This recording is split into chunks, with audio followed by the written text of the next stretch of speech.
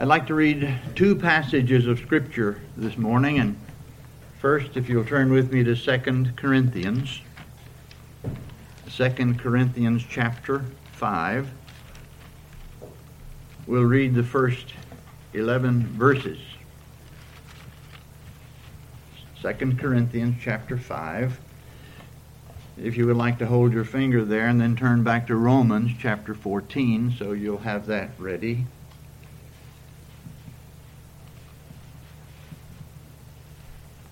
Romans chapter 14, we'll read a passage from this chapter. We also read first from 2 Corinthians chapter 5, the first 11 verses. For we know that if our earthly house of this tabernacle were dissolved, we have a building of God, and house not made with hands, eternal in the heavens. He is metaphorically speaking of the body in which we reside. For in this we groan, earnestly desiring to be clothed upon with our house, which is from heaven. If so be that being clothed, we shall not be found naked. For we that are in this tabernacle do groan, being burdened, not for that we would be unclothed, but clothed upon, that mortality might be swallowed up of life. Now he that hath wrought for us the selfsame thing is God, who also hath given unto us the earnest of the Spirit. Therefore we are always confident, knowing that whilst we're at home in the body, we are absent from the Lord. For we walk by faith, not by sight. We are confident, I say, and willing rather to be absent from the body and to be present with the Lord. Wherefore we labor that whether present or absent we may be accepted of him. For we must all appear before the judgment seat of Christ, that everyone may receive the things done in his body, according to that he hath done, whether it be good or bad. And in light of this solemn judgment that all must face, knowing therefore the terror of the Lord, that is, there should be a genuine reverence and fear of God. We persuade men, but we are made manifest unto God, and I trust also are manifest in your conscience. In Romans chapter 14 and verses 9 through 12, we read, For to this end Christ both died and rose and revived, that he might be Lord both of the dead and living. But why dost thou judge thy brother, or why dost thou set it not thy brother? For we shall all stand before the judgment seat of Christ. For it is written, As I live, saith the Lord, every knee shall bow to me, and every tongue shall confess to God.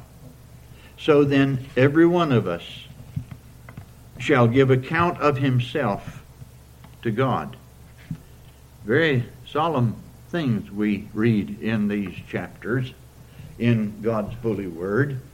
I can remember when in dispensational premillennialism that there are these teachings that you have different types of judgment, several different comings, second comings of Christ and so forth, and it would grab people's attention. It was very fanciful a lot of times in trying to grab world events and headlines and so forth. And now I view things in a different way. There is coming a judgment. There's coming a final judgment, a consummate judgment. And the thing is that we're not to be taken away with variations, time periods, or different things or happenings in the world, but that we're going to stand before God. You're going to stand before the Lord. We're going to stand before the Lord of glory, who is judge of all.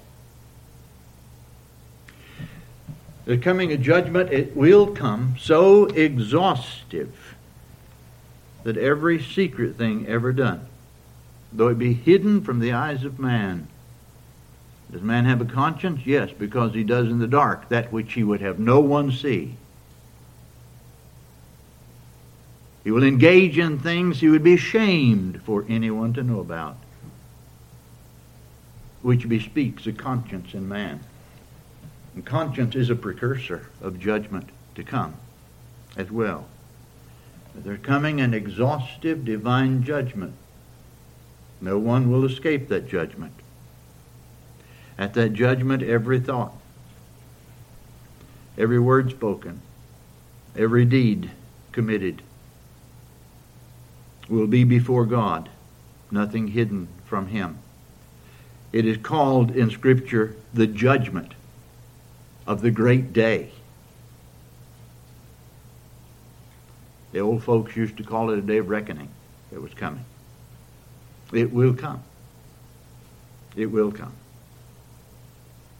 And not one member of the human race, from Adam to the last living soul on earth, shall be absent at that judgment. When, as in Romans chapter 2, verse 16, the Apostle Paul wrote, when God shall judge the secrets of men by Jesus Christ. Nothing is hidden from Him. Nothing hidden from the living God. Nothing hidden from Jesus Christ, who is God incarnate. Christ, the Son of God, a very God, is also perfect man. And He is the judge of all the earth, as He Himself declares in John chapter 5 and verses 22 and 23. The Father judgeth no man, but hath committed all judgment unto the Son, that all men should honor the Son even as they honor the Father. He that honoreth not the Son honoreth not the Father which hath sent Him. And to stand before the judgment seat is to give an accounting to God, as in verse 12 here of Romans 14. Every one of us shall give account of himself to God. You do realize even our great apostle Paul included himself there. No one will escape that judgment, the judgment of the great day. Saved and unsaved, saint and sinner, shall all in that day confess to the glory of God the Father that Jesus Christ is Lord. And the righteousness and justice of God shall be fully vindicated in that coming day. And the righteous judgment of God will not be in dispute in that day. There shall not be a voice raised against God. No argument shall be brought forth by those who blame their sins on everybody and everything else but themselves. No place to cry foul. Everything will be open, not only before God, but before the assembled universe. That's a solemn thought, isn't it? No more hiding. No more doing in the secret, in the dark, those things known to be wrong and sinful and dirty and vile.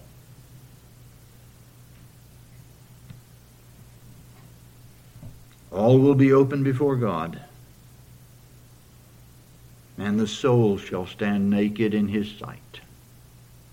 It's a solemn thing. Conscience may have been stifled. The nagging voice of the soul that testifies to a coming judgment crowded out by the hustle and bustle of activities and the occupation of things and the pleasures sought and the distractions that come. But it will not take place in that day. And it's a solemn thing. Man drowns out the voice of conscience. He drowns out the voice of God if he can.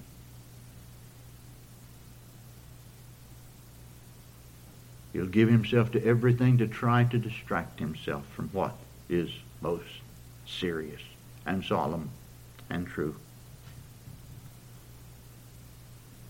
Nothing in that day shall hide the full disclosure of the true condition of the soul before the great judge of all?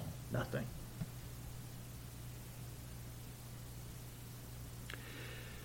But I have some good news. The saved, that is, the believer, who has come indeed to Christ, and to Christ alone, who has by grace trusted Him only as their Lord and their Savior, who has turned from transgression and yielded to Christ as Lord indeed. That soul need not fear being condemned in that day of judgment. They shall appear in that day. There's an accounting of themselves they must give in that day. What they've done or not done after coming to Christ in truth must be accounted for in that day, but they shall not be condemned. Matthew 25 reveals that in that day of judgment there will be a distinction between the sheep of Christ, those who are redeemed by Him, and those who are unsaved. Of course, the declaration of that judgment will be, these shall go into everlasting punishment, some into everlasting life. Revelation 20 reveals that the books shall be opened. That's the language of Revelation, saying that everything that one has done is recorded, is known. But there shall be another book that's opened in that day of judgment. That other book is called the Book of Life. Yet the believer shall give account to his Lord, and only to his Lord. You and I who've been saved by God's grace, you and I who've come to know the Lord Jesus Christ, you and I who are given up to Him, you and I who can say with the Apostle Paul, I know whom I have believed, and am persuaded that He is able to keep that which I have committed unto Him against that day, we have to give an account of ourselves. That's clearly taught to us in Scripture. The contention of the apostle in our text is that we're not given to judge one another as to what one does in endeavoring to obey the Lord. That's really in the context of Romans chapter 14. That's the prerogative of our Lord, not our prerogative. In verse 4 of Romans 14, who art thou that judgest another man's servant to his own master? He standeth or falleth. Yea, he shall be holden up, for God is able to make him stand. If there is moral transgression within a congregation that is known, it becomes the responsibility of those in that congregation to make it known, and discipline to take place within the congregation. That, of course, is taught clearly in Scripture. But what one does as unto the Lord is not ours to judge. What one does as unto Him.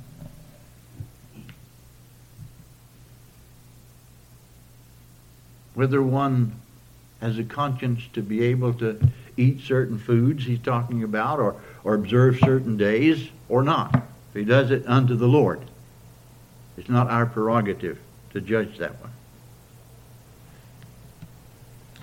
But what we want to consider, and it's very solemn indeed, is that the believer will be required to count of him or herself before the judgment seat of Christ. We shall all appear. We shall all have to give an accounting to the Lord. The saved, the believing, as well as the unsaved, shall stand before the great judge in that day. In verse 10, we shall all stand before the judgment seat of Christ. In verse 12, every one of us shall give account of himself to God. And so we're looking at something very solemn indeed. It will be in that day when every human being, every angel, every demon, the devil himself shall confess to God. And that which shall be confessed, as Paul applies and draws from the 45th chapter of Isaiah, verse 23, and applies in Philippians chapter 2 and verses 10 and 11, that God hath highly exalted the Lord Jesus Christ and given him a name which is above every name, that in the name of Jesus every knee shall bow and every tongue shall confess to the glory of God the Father that Jesus Christ is Lord. There will not be one voice of dissent raised in that great day. No created being shall fail to recognize the Savior who came into the world in the greatest of humility, who humbled himself to the death of the cross, and that he is Lord of all, that he is Lord of creation, that he is Lord of providence, that he is Lord of angels, yea, that he is Lord of lords and King of kings. For the Father hath highly exalted him and given him that name above every name. Angels, who at his incarnation joyfully did they confess him as Lord. There is born to you this day in the city of David a Savior, which is Christ the Lord. They shall confess in that great day, joyfully, that Jesus Christ is Lord. Demons, demonic powers, and there are demonic powers in this world. Sometimes I think, if you read Revelation, I think it's chapter 9, the pit opened, the powers of darkness going forth. I think they're there today. I think that pit has been opened in our nation. When we read in the gospel, demons who confessed Jesus Christ as the Son of God, knowing the force of his glorious power, shall in that day confess that Jesus Christ is Lord. The unbelieving, the mere professor of Christianity, who would not openly confess him before men, shall in that day confess Jesus Christ is Lord. Every creature, every created being that ever existed in heaven, in earth, or under the earth, shall confess that Jesus Christ is Lord, to the glory of God the Father. No wonder Paul in 2 Corinthians 5 says, knowing the terror of the Lord, we persuade men. It's a solemn thing. We live in a day of frivolities. Oh, entertainments, feel-good religion. Little is heard about these things that shall come, that shall take place. Let men fear they're going to die. Let them give some horrible report from a doctor that they're not going to make it. They become solemn, serious then. Let that pass. They slip right back. If it wasn't true, they slip right back to where they were.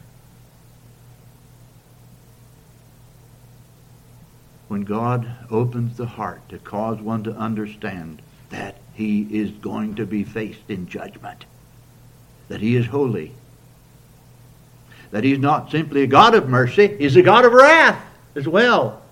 That sin is the most horrendous thing under God's creation.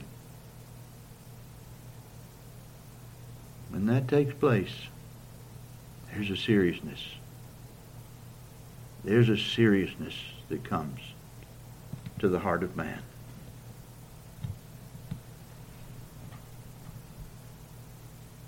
But true believers, those whom He called out of the world, those delivered from sin and the wrath to come by the death and the shed blood of the Lord Jesus Christ, those brought to repentance and made to cry, now to be thine, yea, thine alone, O Lamb of God, I come.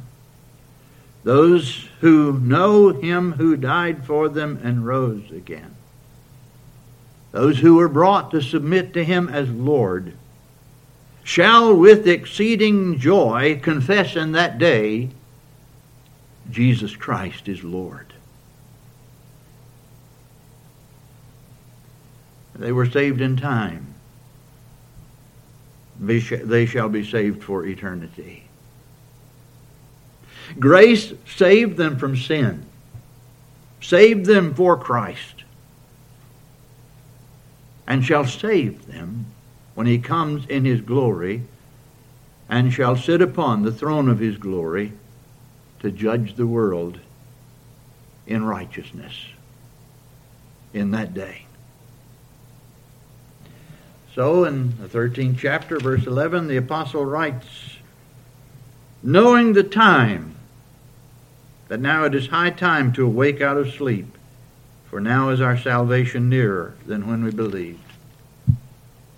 Or as Peter would exhort in 1 Peter 1, verse 13, gird up the loins of your mind, be sober, and hope to the end for the grace that is to be brought unto you at the revelation of Jesus Christ.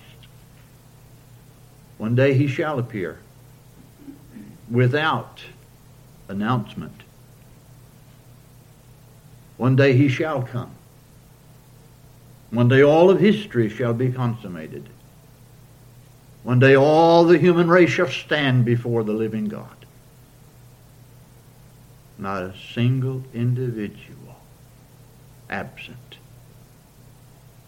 for that judgment. And we who've been brought to Him, we who've been bought with the price of His own blood, we who no longer belong to ourselves but to Him who loved us and gave Himself for us, we are His in life.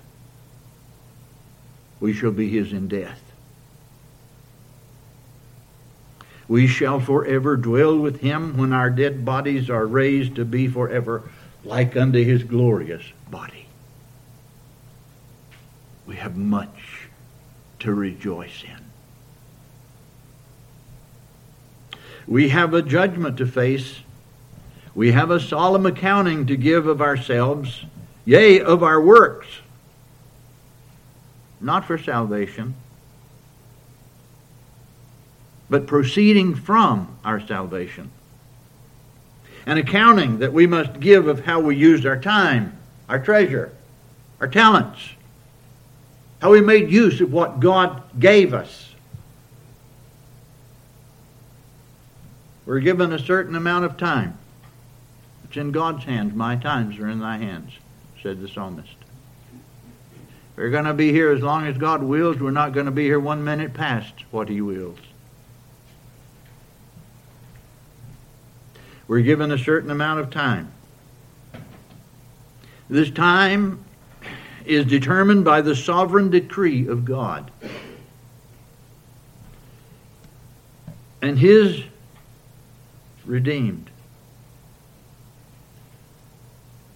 We're given time to buy up the opportunity to be a witness for Christ, to give ourselves to be a servant to those who are in need, or whether we wasted our time.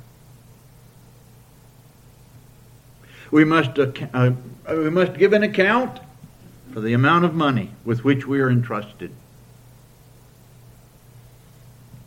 Whether the kingdom of God is truly first, whether the spread of the gospel is faithfully supported, the needs of others considered, the things of God first in our giving, or whether it was used for selfish purposes. We must give an account for our abilities. The abilities that God has given us, just as He teaches us in various parables, whether He's given us 10 talents, 5 talents, 2 talents, or 1. We shall give an accounting for the abilities God has given us. Whether or not we've used them to serve our Lord, to glorify and honor His holy name, to serve each other, and that to the glory of God, or for our own praise.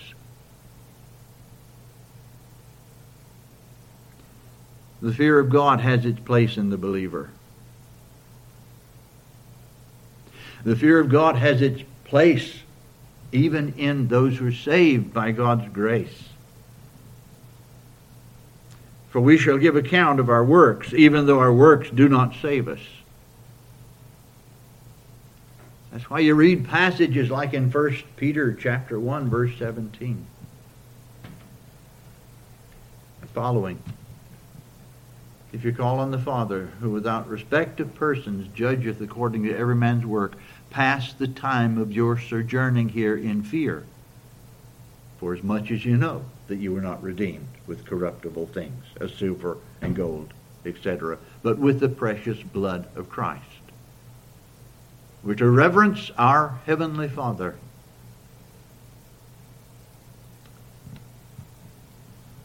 It's written, and it shall be, as here in Romans chapter 14, verse 10, we shall all stand before the judgment seat of Christ. And as in verse 12, every one of us shall give account of himself to God. When that time comes, or when the time comes and it draws near and you know the time is drawing near for you to leave this world, there will be a fear, indeed. But let it be a fear of God. But let us not wait till then to walk in reverence of our Heavenly Father, in believing His Word, His truth. But I think I hear somebody say something, maybe in heart, but I thought all our sins were forgiven, that God would no more remember them, that God placed the righteousness of Christ as ours through faith in Him alone. 'Tis true. 'Tis gloriously true that those who've truly come to Christ, those who've turned their back on sin and on this world of sin, those who rest their souls in the grand truth that Christ alone finished their redemption at the cross, that they're justified through faith alone without works. That's the gospel's good news. They've joyfully received, trusting Christ only, looking to Him alone. We who believe shall not be judged for sin in that day. That judgment has taken place. That judgment for sin is at the cross. Christ died for our sins. He redeemed us from all iniquity. He's removed our transgressions as far as the east is from the west. Their sins and their iniquities will I remember no more. The judgment for sin took place at the cross.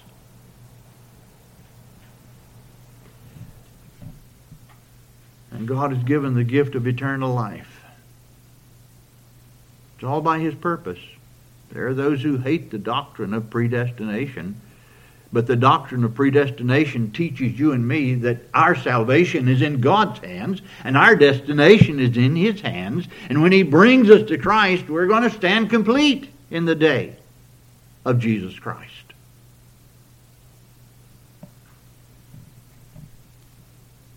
The judgment for our sins is past. The Lord Jesus took all the punishment that we were due, and assures that those who truly come to Him shall not come into a condemning judgment. He that heareth my word and believeth on Him that sent me hath everlasting life, and shall not come into condemnation, but is passed from death unto life. Those are the Lord's words. In this epistle, Romans 8:1, there is therefore now no condemnation to them which are in Christ Jesus, who walk not after the flesh, but after the Spirit. No condemning judgment for the saints. That took place. That took place at the cross. So Paul begins that chapter 8 with no condemnation. He ends it with no separation from the love of God, which is in Christ Jesus our Lord. And it's all not hoped in any regard whatsoever on what we have done, but what has been done for us in the person of our glorious Lord. Nothing shall be able to separate us from Him who loved us, who gave Himself for us, because the justice of God against our sins was carried out in full in our place. Our Lord, in the position that belonged to us as sinners, wounded for our transgressions, bruised for our iniquities, giving the joyful sound that His love has redeemed us.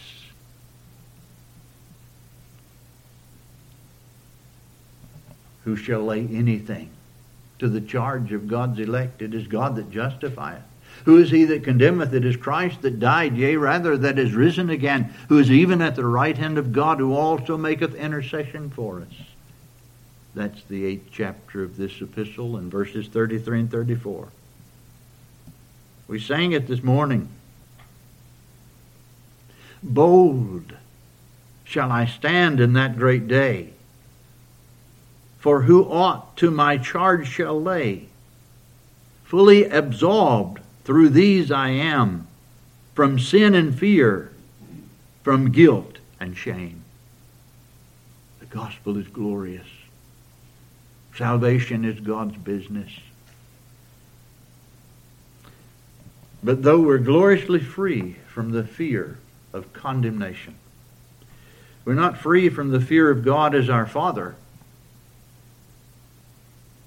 who charges us to live godly in Christ Jesus, to no longer live in the way we did, in the ways of the world, in the ways of self-seeking, but to live unto Him who died for us and rose again. For to this end Christ both died and rose and revived, that He might be Lord, both of the dead and living. Our works shall meet us at the judgment seat of Christ. They shall be brought forth both as evidence of our faith and the measure of our eternal reward. We shall all stand before the judgment seat of Christ, that everyone may give an account of the things done in his body, whether it be good or bad. 2 Corinthians chapter 5, verse 10. If, as the gospel clearly declares, that justification and salvation is only by grace through faith, not of works, then why are works? Why are the works of the saved as well as those of the unsaved brought forth in the great day of judgment? What relationship do the works of the believer have to his or her faith?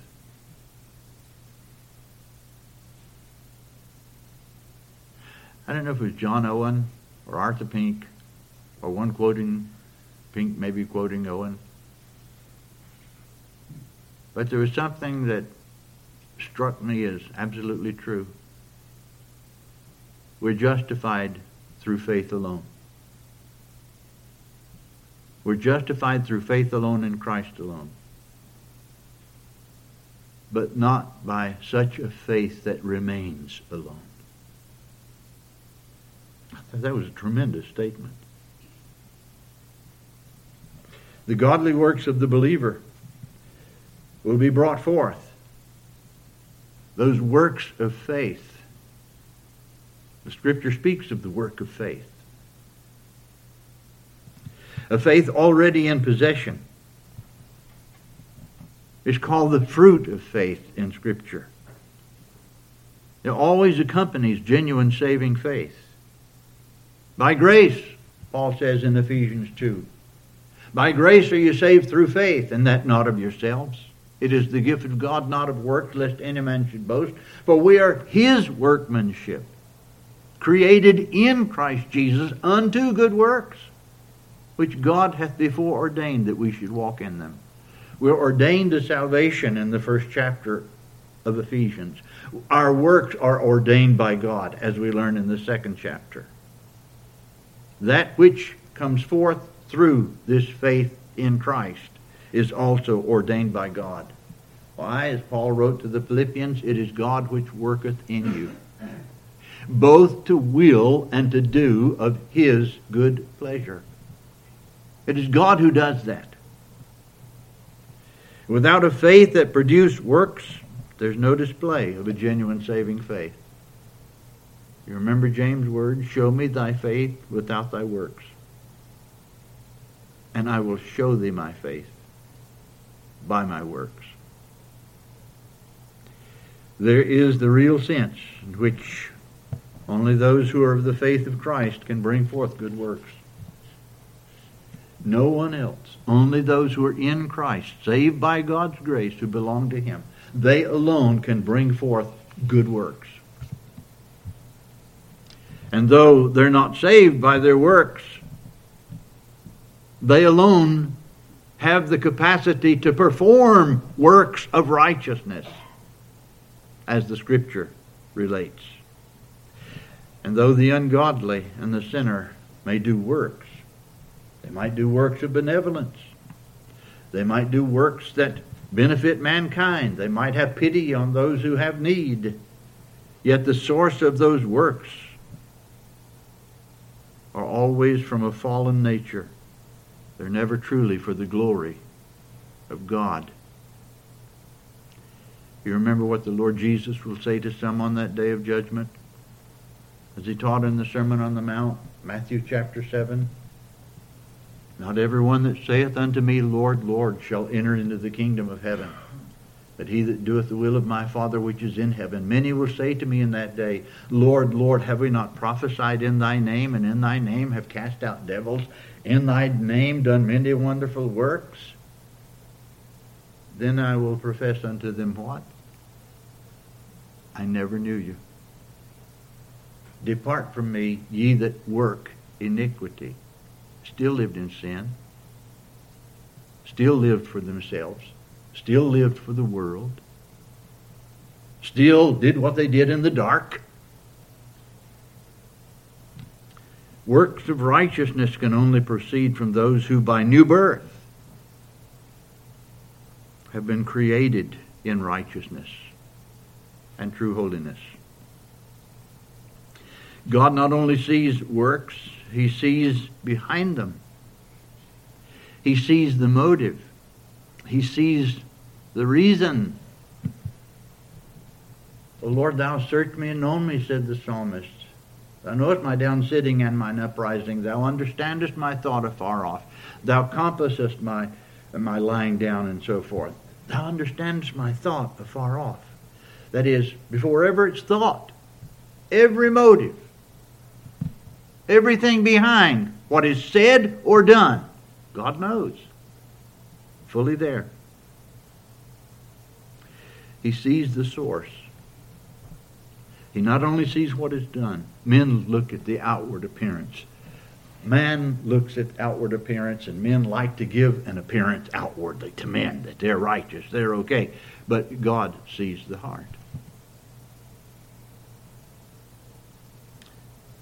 A solemn message. Then even the believer, though saved forever, saved for eternity, due to the still remaining sins of the flesh, even the believer can do things from a wrong motive. Even we who are in Christ can do things from a wrong motive. We can do what we do to be seen of men, or to get some carnal benefit.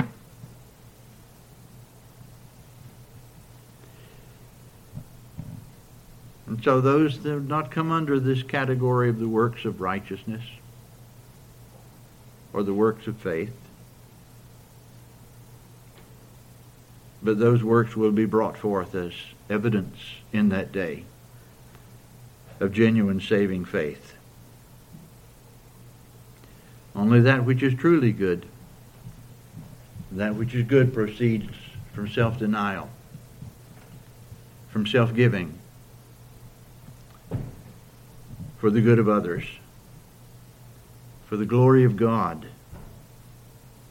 Those things will stand forever. Everyone who truly possesses a saving faith has in some form, in some measure, works that proceed from faith in Christ and that are done to the glory of God, and will show that they lived unto Him who died for them and rose again. Just like the Lord Jesus spoke of the tree and its fruit in Matthew chapter 7. The good tree brings forth what kind of fruit? Good fruit. That diseased or evil tree brings forth what kind of fruit? Bad fruit. The tree is known by the kind of fruit it brings forth. Taught, of course, clearly by our Lord. One major display of true faith in Christ, of the true understanding and belief in the love and self-sacrificing love of Christ, is the love that believers have one for the other.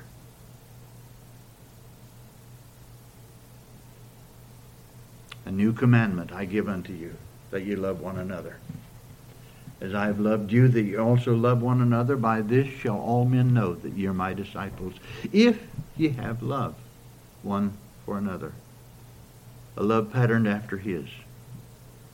That's a searching thing when we consider really His love and the glory of that love. We have a commandment in the new covenant with two branches. It's in 1 John 3, verse 23, that we believe on the Lord Jesus Christ and love one another as He gave His commandment. This is shown in the way the saved regard and take care of those who belong to Christ. Hereby perceive we the love of God, because He laid down His life for us, and we ought to lay down our lives for the brethren. But whoso hath this world's good, and seeth his brother have need, and shutteth up his bowels of compassion from him, how dwelleth the love of God in him? We need to take care of God's people. The world, we don't know. There's a man who takes a sign out not far from where we live to get money, when people drive by. But I happen to get up. Sometimes I get up very early in the morning, and I'll go out on the porch and I'll make sure there's no trash that I need to pick up out in the yard. Well, here I saw that man. He lives in an apartment. He's not homeless. He lives in an apartment. And lo and behold, if he wasn't going across the street to catch the bus in his work clothes, he works for the city of Richmond. So I expect he makes pretty good. And a bit of supplement by going out and looking homeless. So, we have to be careful. But you can't go wrong when you take care of God's people, when they have need. Matter of fact, the Lord Jesus Christ says, if you've done it to one of the least of these, my brethren, you've done it to who? You've done it to me. That's a good work when done for the glory of God. And you take care of those among us who are in need.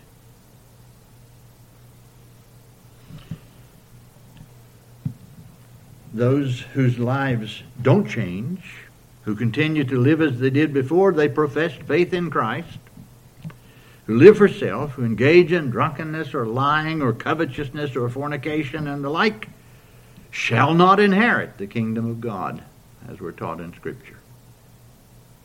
Because if any man be in Christ, he's what?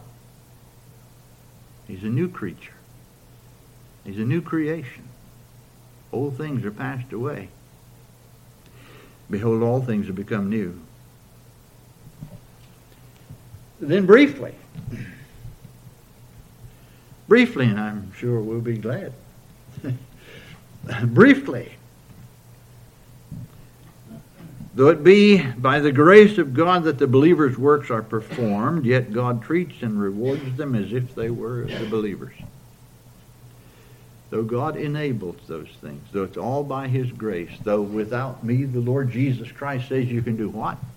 Nothing. Yet God treats them as if they're ours. That's an incredible thing. I'll quote you from Spurgeon. The Lord will grant unto His people an abundant reward for all that they have done. Not that they deserve any reward, but that God first gave them grace to do good works, then took their good works as evidence of a renewed heart, and then gave them a reward for what they'd done. Isn't God gracious? Isn't that amazing? It all comes from Him, by His enablement.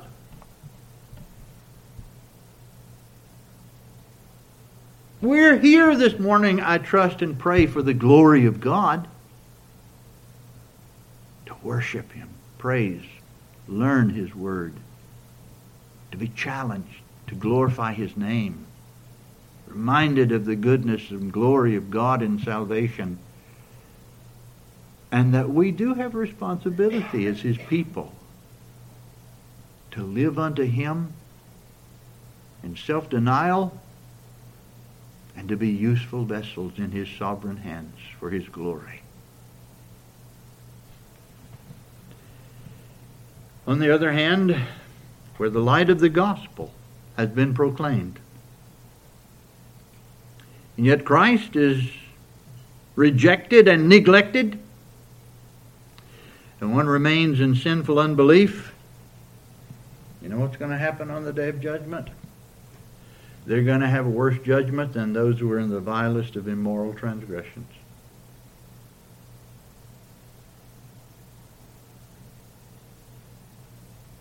We live in horrendous days. Men's minds are vitiated. It's crazy. It's crazy. I think my dear friend Larry Dean put out a little note somewhere. It said, what do we need in America now?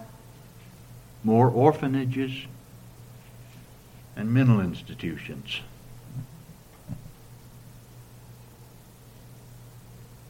Minds are vitiated.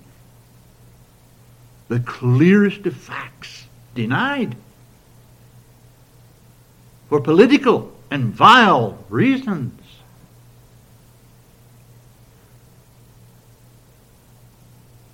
Homosexuality now as if normal.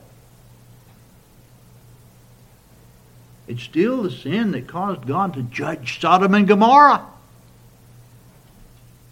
And yet the Lord Jesus says in Matthew chapter 11, it'll be more tolerable for Sodom in the day of judgment than for those who've heard the gospel and rejected. More tolerable for the vilest of sinners than those who've heard and turn from it.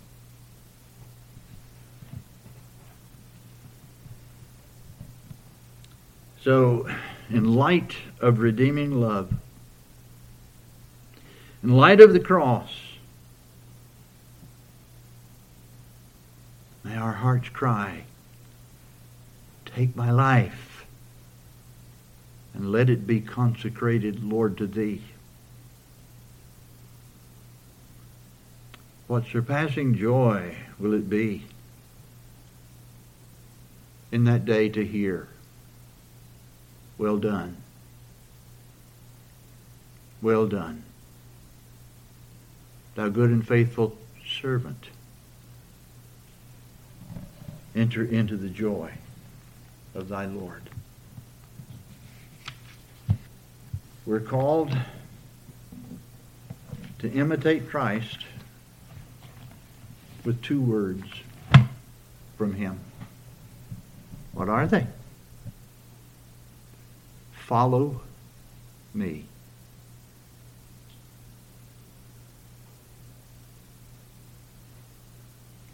May God bless the ministry of His holy word. Did you say, Carolyn, there was a hymn that we were going to sing?